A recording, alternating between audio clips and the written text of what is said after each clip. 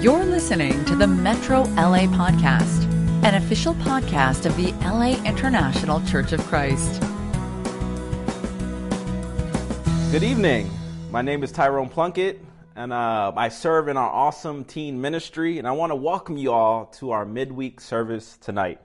I have the privilege of being able to lead our thoughts today for our midweek service. Today's lesson is entitled, The Spirit of Prayer Methods. But before we begin our lesson today, I have a question to ask us. What do you think about when you hear the word prayer? I'll give you a minute to think about that. You know, for some of us, as we're reflecting, right, maybe we are those prayer warriors that spend a lot of time just wrestling in prayer with God. Some of us may have some confusion about what to pray for. You know, like, how do we pray? Is this the right way to pray? Or some of us are those type of people that would like to go to the beach or near a mountain and be quiet. You know, personally for me, I love going to the park and being able to sit there with God. That's my place of solace. Or some of us may think it's difficult to pray, right? Like the disciples in scriptures asked Jesus to teach them to pray. Or for some of us, we may think, man, it's such a burden to pray. Like there's so much going on in our lives. I don't have enough time to pray in a day. Or some of us may look at prayer as like God being a genie or something, where God just answers our wishes. And I want us to try something different today as we discuss prayer. I'm going to have us stand on our feet as we recite the Shema prayer. And if you don't know what that is, it is the famous Jewish prayer out of the book of Deuteronomy chapter 6, verse 7. And if you're able to stand, that'd be great. You shouldn't be standing while you're driving, right? Please stand with me as we recite this passage. And in Deuteronomy chapter 6, go ahead and take out your phone or a Bible. We're going to start reading together. Ready? Begin. It says, "Hear, O Israel, the Lord our God, the Lord is one. Love the Lord your God with all your heart and with all your soul and with all your strength." You can be seated now. You know, why did I have us recite this passage? You know, prayer, the Shema prayer, as we learned, right, was a famous prayer that the Jews did on a regular basis, right? This prayer was important to Jews all around the world. It was a profession of faith. And as we learned, right, the word Shema is to listen or to hear. But it's not only to listen or to hear. It also carries the idea of doing and obeying. So not only are we listening, but we are also obeying what God wants us to do. And this is where we pick up in Matthew chapter 6, verses 5 to 13. If you have your Bible, go ahead and turn there now.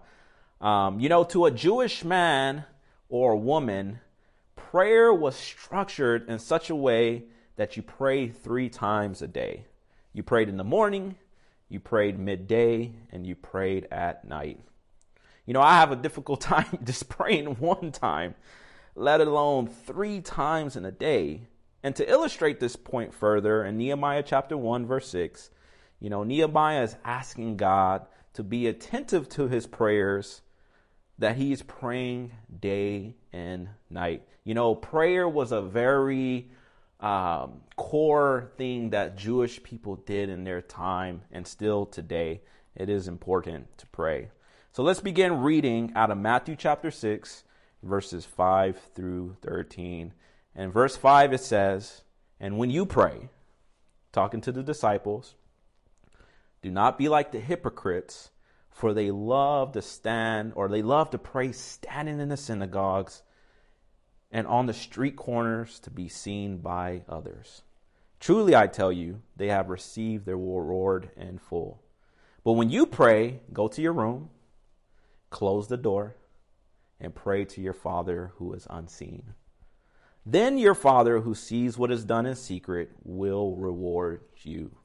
And when you pray, do not keep on babbling like the pagans, for they think that they will be heard because of their many words. Do not be like them, for your Father knows what you need before you ask him. This then is how you should pray. Our Father in heaven, hallowed be your name. Your kingdom come, your will be done on earth as it is in heaven. Give us today our daily bread, and forgive us our debts, as we also have forgiven our debtors. And lead us not into temptation, but deliver us from the evil one. You know, to Jesus, prayer is personal and relational. It was not to be done in front of others, to be seen as pious or trying to come off religious. You know, Jesus is not saying, well, we shouldn't pray in the open. To me, that's quite ridiculous, right? And just absurd, right? I mean, you can go outside and pray if you want to pray, right? What Jesus is admonishing is the spirit of wanting to show off our religious practices in front of others to be seen by them. Jesus would much rather you go into your room and be alone with God. Why? Because it's personal and it's relational. You know, I struggle with this. You know, I sometimes want to be seen by others. And especially when I feel like I've been serving, I've been giving my heart, been spending time doing, trying to serve God in his church and whatever, serve some brothers, whatever. And when somebody else gets recognized before I do, we have to be careful about having this type of spirit where we want to be seen by others. And not only did Jesus admonish this form of prayer to be seen in front of others, he addressed the pagans, the non-Jewish folks like the Romans or the Greeks who babbled in prayer with many words. In other words, Jesus was saying, your prayers are too long. Why did Jesus say this? In verse 8, says, do not be like them, for your Father knows what you need before you ask him. This is the reason why we should pray. God already knows what we need. Notice Jesus didn't say anything about what we want. Jesus says God knows what you need. I struggle with what I want all the time. Like, I want $1 million. I want to live in a mansion. I want to drive a Ferrari, right? But are those things that I want, or are those things that I need? God knows what you need. And my question to you today is, and to us as we reflect, are we in need today? Is your soul tired? Do you need some refreshment? Do you need some encouragement? Are you feeling weighed down by life and just COVID and having to wear masks and do Zooms or whatever, right? Are you weighed down by that? God knows what you need. And as we begin to land the plane tonight, let us look at how Jesus taught us to pray. In verse 9, he says, we recite again, this then is how you should pray. Our Father in heaven, hallowed be your name. Your kingdom come, your will be done on earth as it is in heaven. Give us today our daily bread, and forgive us our debts as we also have forgiven our debtors. And lead us not into temptation, but deliver us from the evil one. Before we come to God, right, when we come to God, do we pray this when we pray? Are we praying for God's will to be done in our lives, in the lives of others, the kingdom, and the world? Or are we praying that God do something in our lives, like, God, take this away? I totally understand that type of prayer, because when something catastrophic is happening in our lives, right, many of us run to God in prayer because we want God to do something. I've been there for sure. When I was going through my divorce last year, I was so focused in prayer on what I wanted God to do for me. I was so focused on the pain and the disappointment of my ex-wife, and I could barely see clearly to be able to pray for God's will. But, as I prayed for God's will, I could see clearly. I could see that despite my divorce, that God was allowing me to grow spiritually. The second half of this prayer was simply Jesus calling us to pray for each other. And when we pray the way that Jesus taught us to pray, we keep each other in mind. The focus becomes less me-oriented and becomes more us-focused, right? We're a church, we're a body. We should pray for each other. And why do we pray like that? Again, in verse 8, right? God knows what we need before we ask him. God is attentive to what we need. The spirit of prayer characterized the church so much in the Bible that we see it was a habit in the book of Acts. And here are some passages, just to quote, if you're writing them down, taking down notes, here you go. In Acts 2, verse 42, one of the famous prayers famous scriptures that we know as a church is the disciples, they devoted themselves to prayer. In Acts chapter 3, verse 1, Peter and John went to the temple at a time of prayer. It was such a custom in their time to just pray.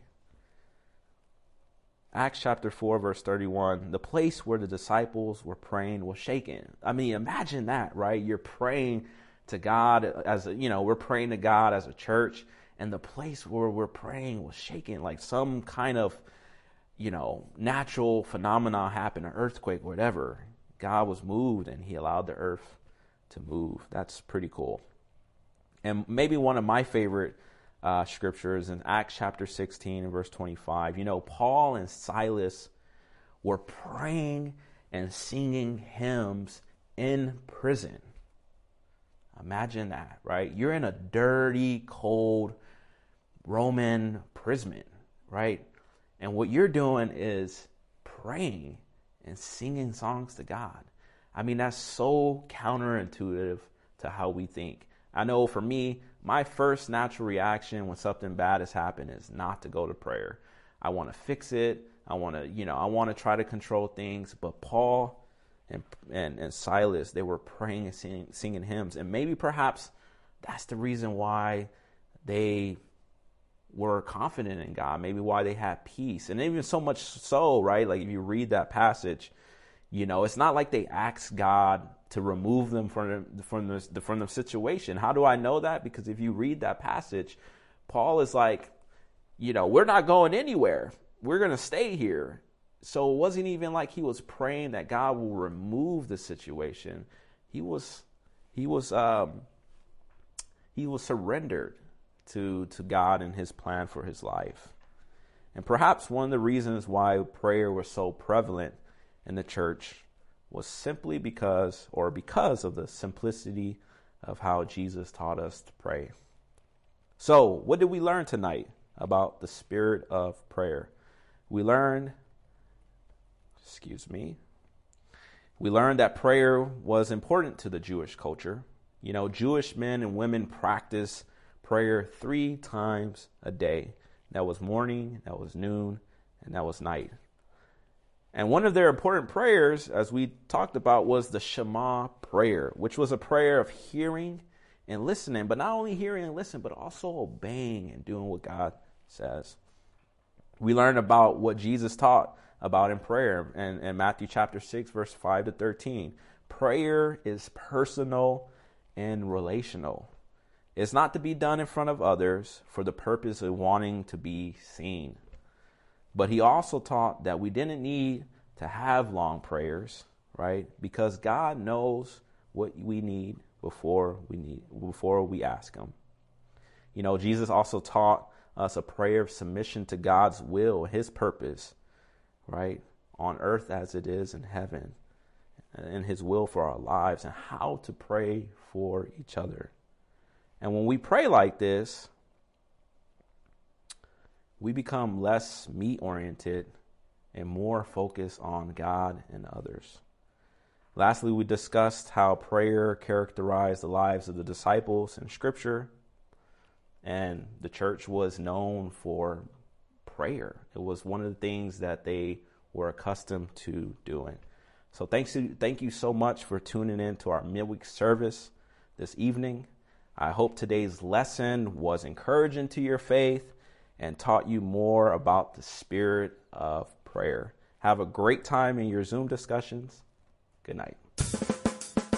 You've just listened to the Metro LA podcast.